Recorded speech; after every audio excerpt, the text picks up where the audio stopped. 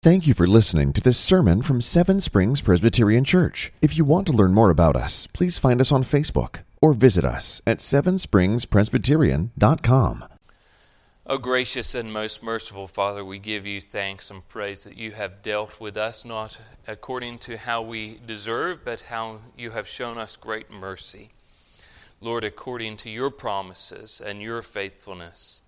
Lord, we pray that you would teach us your good judgments and your knowledge, that we might be able to believe your word, believe in Christ who came. Lord, when we were afflicted, we went astray, but now we keep your word.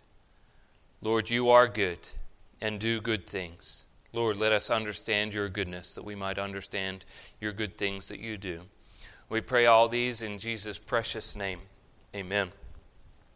Hear now the word of the Lord from Genesis chapter 50, verses 15 to 21. This is God's holy, inerrant, infallible word. Please take heed how you hear. When Joseph's brothers saw that their father was dead, they said, "It may be that Joseph will hate us and pay us back for all the evil that we did to him." So they sent a message to Joseph saying, "Your father gave this command before he died.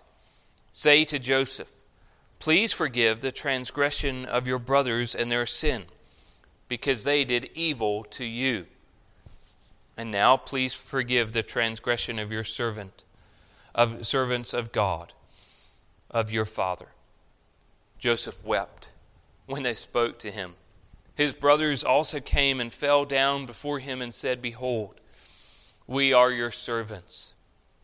But Joseph said to them, "Do not fear, for am I in the place of God?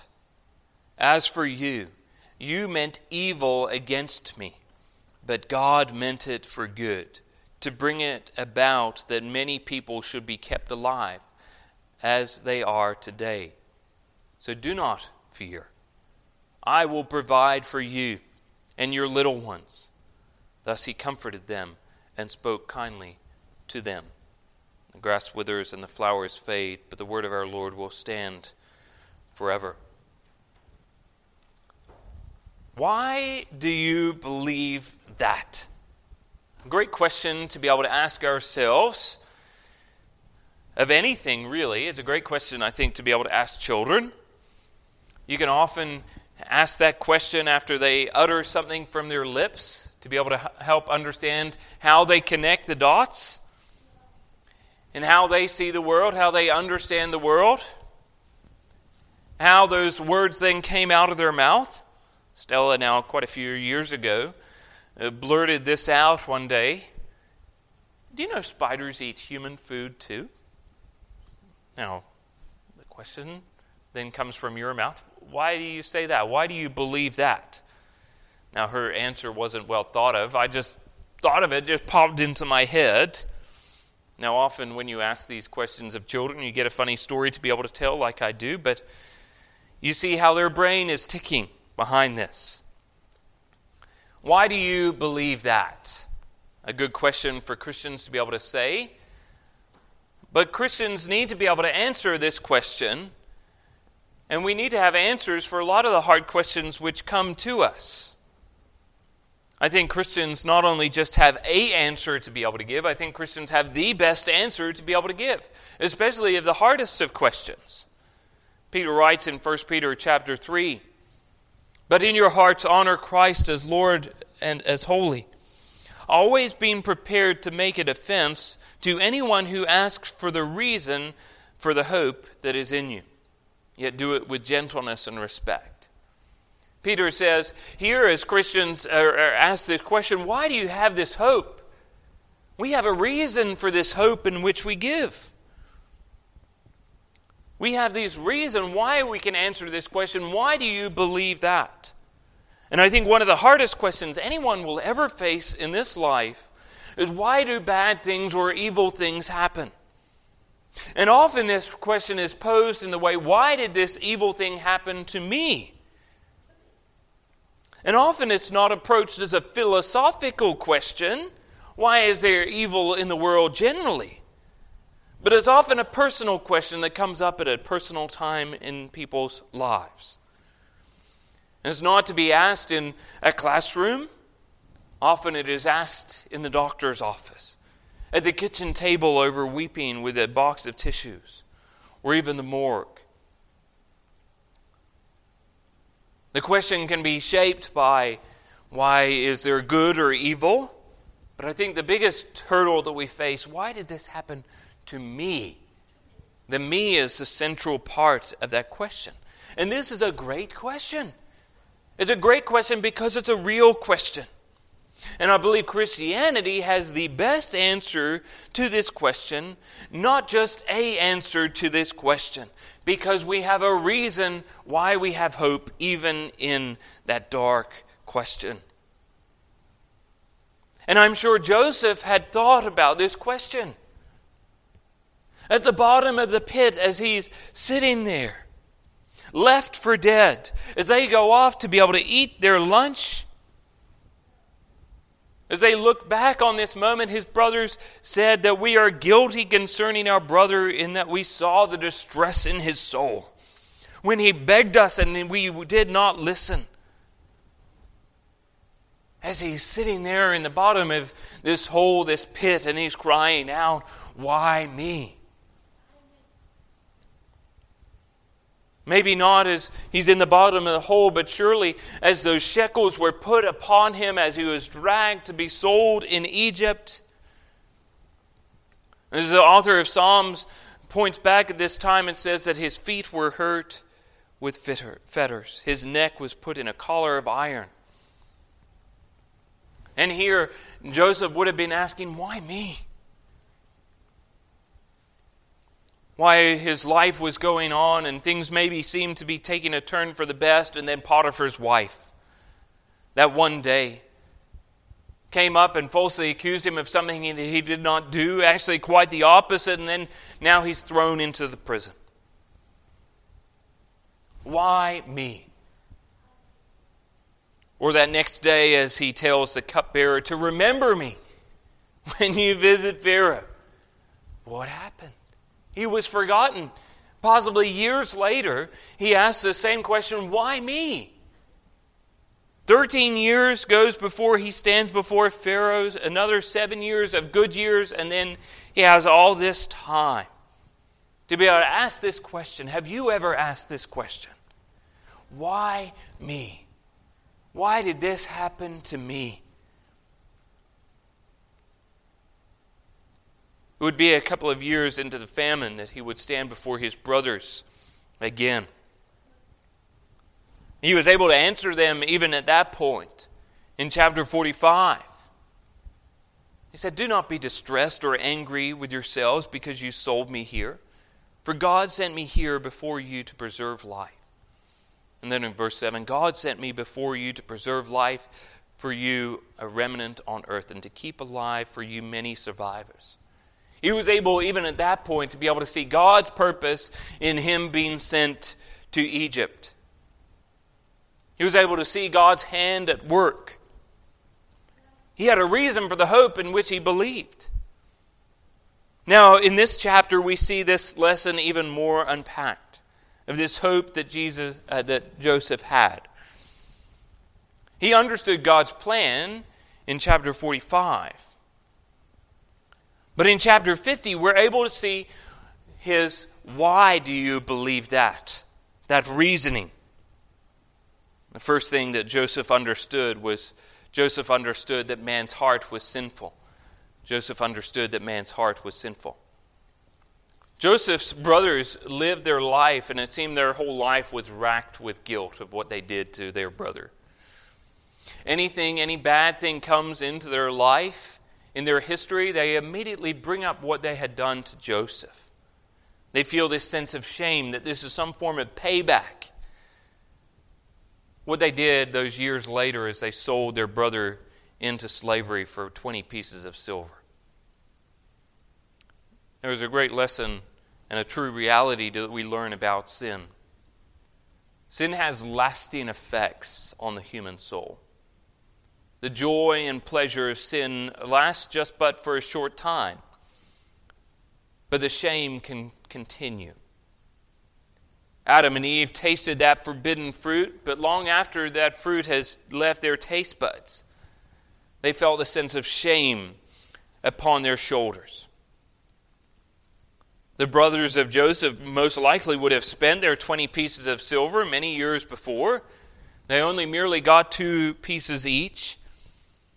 But the reality is that they still had the effects of this on their own soul. After Jacob had passed away, they feared for their life. They thought that now Joseph was looking now for a chance because their father had died. Now he would cease to look after them and find a way to be able to destroy them. He thought they were only being nice because of this appearance of what Jacob had done. And they were afraid for their life. They were so much afraid that they don't want to be able to go and confront him in person. They send a messenger before Joseph. And they tell this messenger to make up this false story about these false words that were on their dead father's lips. Now, previously, in the previous chapter, Joseph had gone to great lengths to be able to make sure he kept their promise to his father about burying him in the field of Machpelah. And his brothers thought, maybe if we could make him think that their father Jacob had promised that Joseph would not kill us, then maybe our lives would be saved. That Joseph then might not make vengeance on us.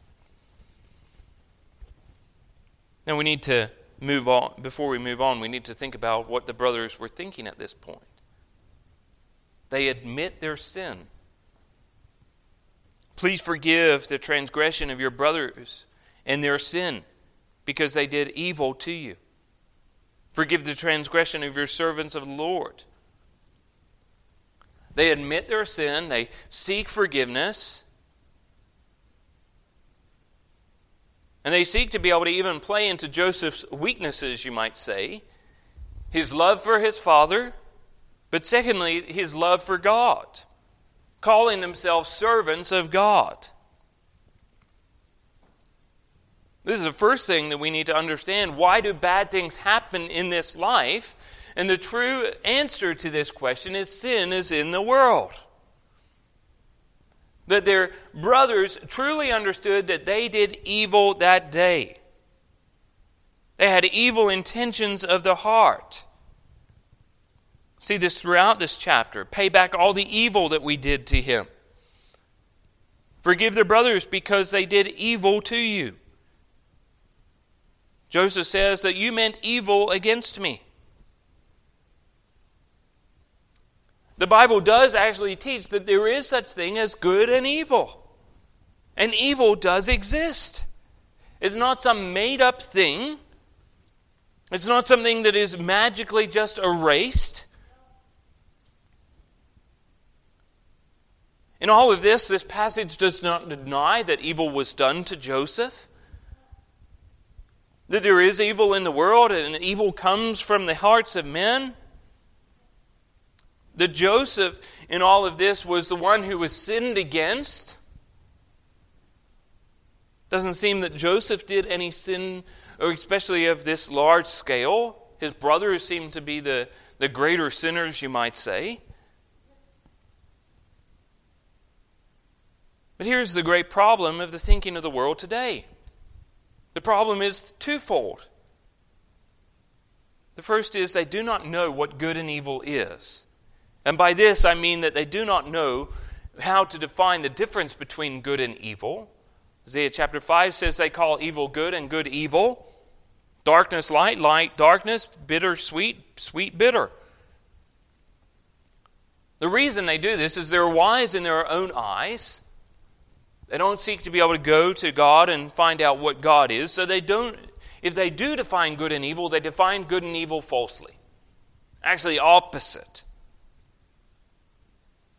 But secondly, they do not know what good and evil is. They have no reason to be able to cry injustice.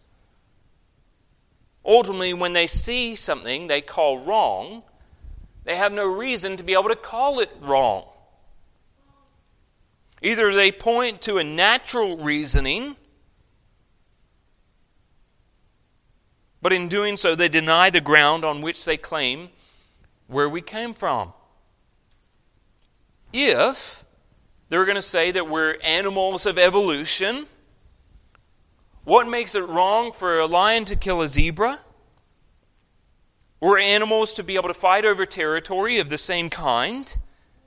What makes that different from then a man killing another man? If we're merely animals, then why do we have morality? But if they don't make that argument from nature, they make an error of believing that it's based upon a majority opinion. If you ask people what they ultimately believe or why something is good or evil, they then come back to society then decides what good or evil is. And I believe this is what the common view is today. It's not about what is right or wrong. It's about what is right or wrong as what society defines as right or wrong. And they turn to issues that are faced today, and often they're right in their judgment of something being good or evil sometimes. But if you go in times past, they will cry that this was wrong or right. But that's not the view of the majority back then. How do then you decide what is good or evil? Whereas Christians have an understanding. They go, good is where goodness comes from, is God. Evil is within us, sin. Therefore, we turn to God to be able to understand what is good. The truth of the reality is that Genesis 2 speaks of this. This tree of knowledge of good and evil. For the day you eat of it, you shall surely die. And Joseph does not then deny this evil done to him. He has cried a many a night of what has happened to him, I'm sure. However, Joseph has a bigger God than these great sins. He understands God is works. Second thing Joseph understands is Joseph understood God's justice. Joseph understood God's justice. Joseph turns to them and says, "Do not fear. Am I in the place of God?" Briefly, Joseph does not then claim to be God. He understands the sinful hearts of man, but he also understands there is wrong that is done to him, and he does not deny that. He understands that God is just. Not only God is good and man is evil, but God is just and all his judgments are just and good. That God sees everything. That his 10 brothers that day who threw him into the pit most likely thought they were the only ones watching. But God knew what happened. Jacob didn't know what happened to his son that day. God did. You can even see Paul's theology of unpacking this idea. You might see Paul has just read the end of Genesis, and he's able to write in Romans 12. Beloved, never avenge yourselves, but leave it to the wrath of God, for it is written, vengeance is mine. I will repay, says the Lord. To the contrary, if your enemy is hungry, feed him. If he is thirsty, give him something to drink. For by doing so you will heap burning coals on his head. Do not be overcome by evil, but overcome evil with good. Paul, you could say, has just read this verse, read through the story of Genesis, and this other passage he quotes here, and he's able to say, live like Joseph did. Understand that you are not God, that God is just. True justice only comes by the hand of God. Third thing Joseph understood was God's plan and his promises. That Joseph understood God's plan and promises. In verse 20, as for you, you meant evil against me, but God meant it for good, to bring it about that many people should be kept alive as they are today. He does not deny man's sinful heart, the wickedness of man. That he understands he's in this place and position because man, he sees the dots and he knows that the wicked, sinful hearts of men. But he also sees above all of this sovereign God who ordains everything that shall come to pass. He understands God's plan and his promises. He firstly understands God's plan to be able that trumps human plans. In Proverbs chapter 16, it says, the heart of man plans his way, but the Lord establishes his steps. He understands that the heart of man can plan what he's doing and scheming and even in this evil, wicked things that he carries out, but it is the Lord above it who is the one who establishes his steps. That God's plan is greater than even humans' man plan. The second thing is God's plan is for good. You see this in evil man plans his step, God establishes his steps, but God meant it for good. That God's plan is carried out for his good. Paul in Romans 8, for we know that those who love God, all things work together for good, for those who are called according to his purpose. That he's not denying wicked things happen. He's not saying those wicked things are then good. But God knows all things, that he's able to work them together, even the wicked things, to carry out good in the end, for those who are called according to his purpose. It's not then that these wicked things are just used and God says, well, how can I make this better than the bad things? He's planned it, that all things work together for good. Where Jeremiah writes in Jeremiah 29:11, for I know the plans I have for you, declares the Lord. Plans for welfare and not for evil, to give you a future and a hope. Now what is happening is these people are going to be thrown into exile for 70 years. But in this, God has a plan and a purpose. And those plan and purposes is for good for the people of God. But thirdly, that God's plan is the good plan. Not only that he can make it work out in the end, but God had a plan and a purpose, as Joseph said in chapter 45, to be able to save a remnant of the people of God. He understood the promises of God, that God would not let his people just be wiped out. He has a plan and a promise to be able to carry out. Joseph said that to bring it about, that many people should be kept alive as they are today. I mean, it's a phenomenal thing to be able to think about. That God's plan for Joseph was to bring a good thing out in the end. That many people would be saved, not just the people of God, but people in the world at that time, but most importantly, the people of God, that he preserved the people of God to be able to carry out his promises he made to Abraham, Isaac, and then to Jacob, to be able to see all these promises fulfilled. That God had a plan to be able to do that. But I think just a mind-boggling thing, how God does this. What you meant for evil, God meant for good. The jealous brothers plotting and scheming. The selling of him to the Ishmaelites who are going to Egypt to sell spices. Then to be sold in the house of Potiphar, who this high-ranking official. Then to be thrown into prison, and into prison where he would serve with these two people, the baker and the cupbearer, who were then given these dreams in which he was to interpret. Even the cupbearer going and forgetting about Joseph until that time where Pharaoh has this dream he needs interpreted, and Pharaoh has a need for that dream to be interpreted. All the people of Egypt couldn't interpret the dream, but yet at this time, Joseph was the only one that popped into the mind of the cupbearer. And even to the point where Joseph is selected to be the man who watches over Pharaoh's house and all of Pharaoh's things. You see the works of human minds and cunning and evil schemes and plots, forgetfulness of people. Each of these a clog in the clock which is turning. Yet God is above, as God is intending this and working this, meaning this for good. He's above it all, using these agents to be able to accomplish His purposes.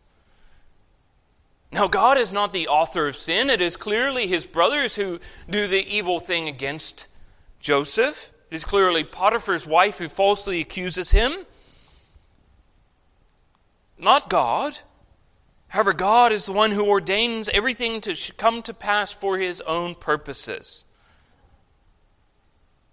Now, even take this story back. You think of all the cogs that are turning in the story of Joseph to be able to carry out the good plans and purposes of God. But yet this is a slither in the overall plans and purposes of God in even the story of Genesis.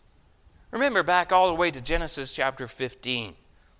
As the Lord tells Abram, "Know for certain that your offspring will be sojourners in a land that is not theirs, and they will be servants there. And they will be afflicted for 400 years. But I will bring judgment on the nation that they serve, and afterwards they shall come out with great possession." So even in here, there's many cogs that are turning in the story of Joseph, in this bigger cogs of the story of Genesis, and the bigger story of the whole redemptive timeline from creation up to the coming of Jesus at the end of the age. And all of these cogs are turning, and God is there orchestrating everything that shall come to pass for His purposes and His glory.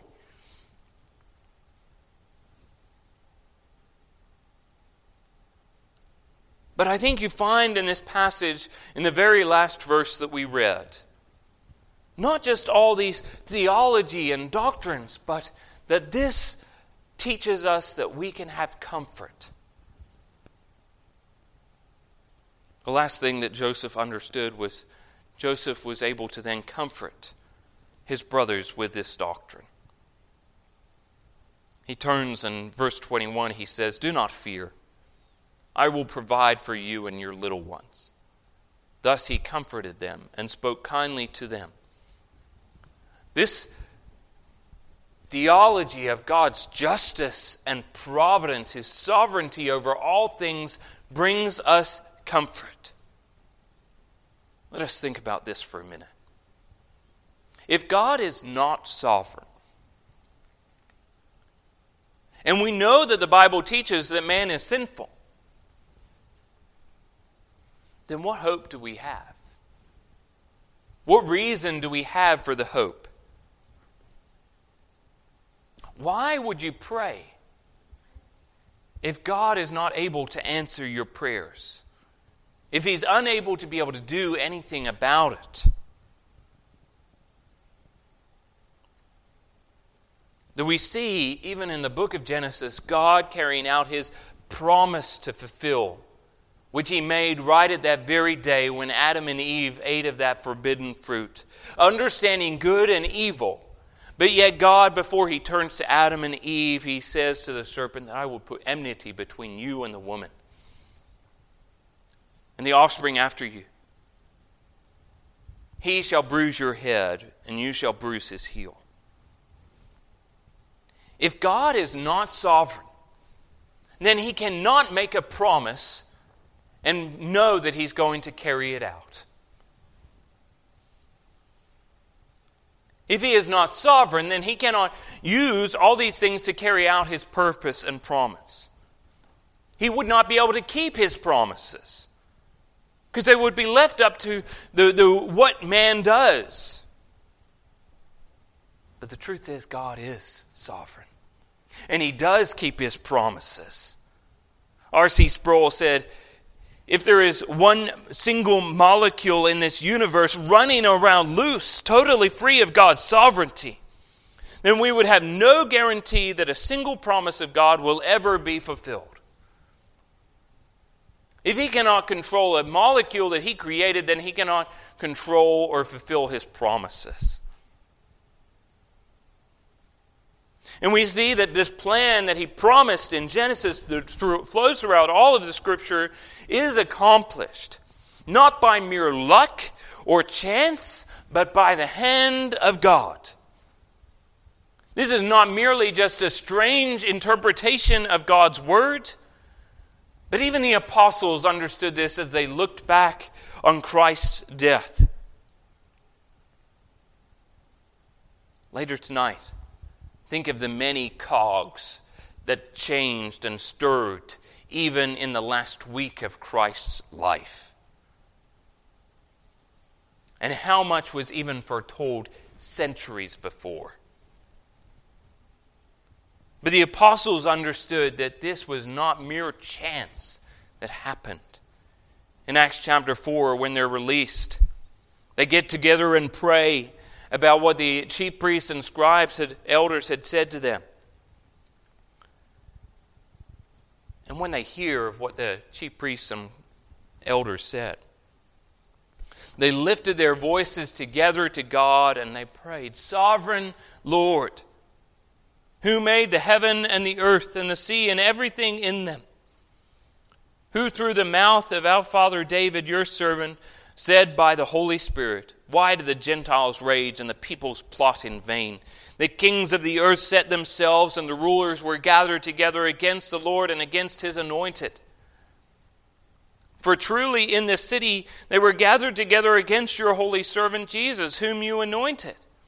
Both Herod and Pontius Pilate, along with the Gentiles and the peoples of Israel, to do whatever your hand and your plan had predestined to take place." They look back on this situation. David writing Psalm 2 centuries before, a millennia before Jesus even walked this earth. They were able to say that he was writing about Jesus. And those people that were in that psalm are Herod and Pontius Pilate and the Gentiles.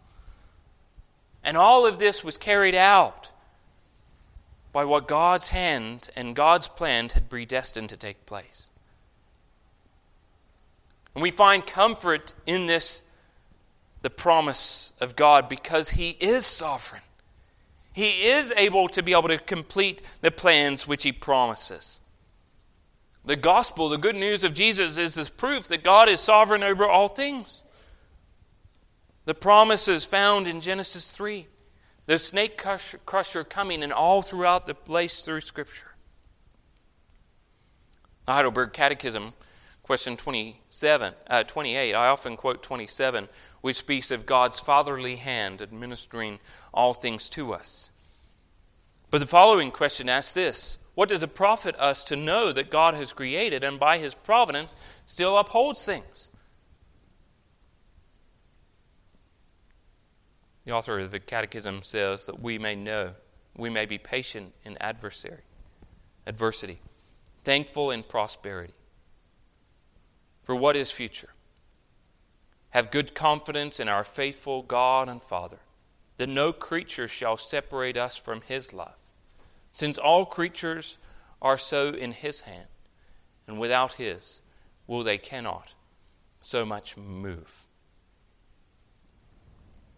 We see God's sovereign power over things, but we see that this brings us comfort knowing that God is sovereign over all these things. We have comfort in knowing this great and glorious truth. As Peter says, that we have a reason for this hope that we have. This hope that God fulfills his promises because he is sovereign over all things. Let us go to the Lord in prayer.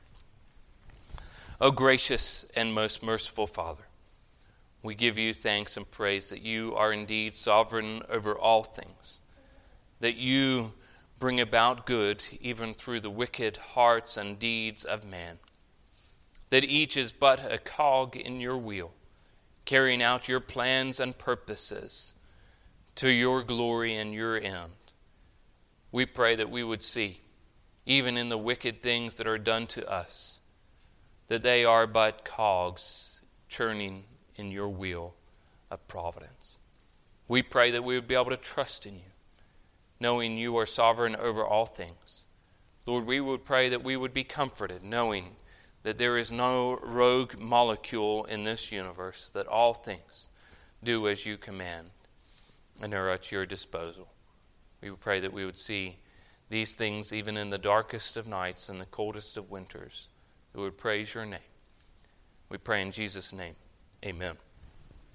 Thank you for listening to this sermon from Seven Springs Presbyterian Church. If you want to learn more about us, please find us on Facebook or visit us at sevenspringspresbyterian.com. Seven Springs Presbyterian Church began in 1874 and is a congregation of the Presbyterian Church in America located in Glade Spring, Virginia. Please join us for worship on Sunday at 10 a.m. and 6 p.m. For His glory and His gospel.